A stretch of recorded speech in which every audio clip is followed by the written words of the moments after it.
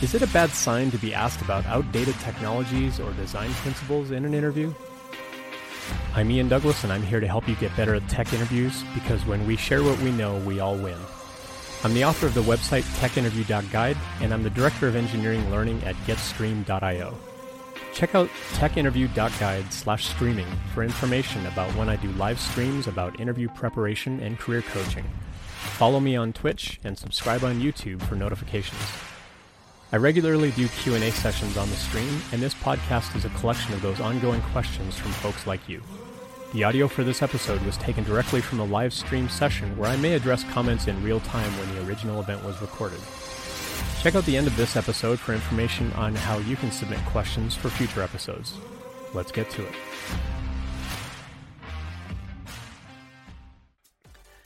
Also in chat, I saw a company in town trying to hire for domain-driven design. Seems like kind of a red flag. Domain-driven design. To me, I mean, I haven't heard that term specifically, but to me that feels a little bit more like system design, where they're getting you to design like part of a system. But if you want to drop a definition in chat, the Java architecture. Okay. I wouldn't say that that's really a red flag.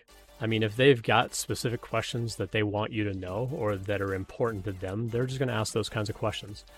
At the same time, we need to make sure as interviewers that we're asking relevant questions and that we're asking things that are relevant to the day-to-day, but that we're not just asking, well, I got asked this question, so I'm going to ask you this question. Which tends to come up around technical challenges like, I got asked a recursion problem when I interviewed here, so I'm going to give you a recursion problem, because if you're going to work with me, you should know what I know.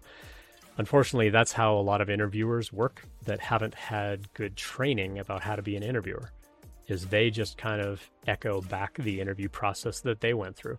And that's not necessarily a good thing, especially if they've been at the company for a while. They need to be up to date with more up-to-date kinds of interviewing skills and how to kind of get those signals. So what questions should be asked? So is it a red flag that they're asking for things about Java architecture? I mean, if it's a Java job, that's fair game. I don't think that there's anything wrong with that. I hope you found that helpful. I love helping, and I love sharing knowledge and perspective. You can find out more about my live stream at the website techinterview.guide/stream, and more about my employer and our current job openings at getstream.io. If you have a question about interview preparation that you'd like to ask, you can drop by the live stream, or you can contact me through the website or on LinkedIn, and I'll address your question in a future episode. Please leave a review on your podcast software, and follow me on Twitch and YouTube to get notifications of live streams coming up.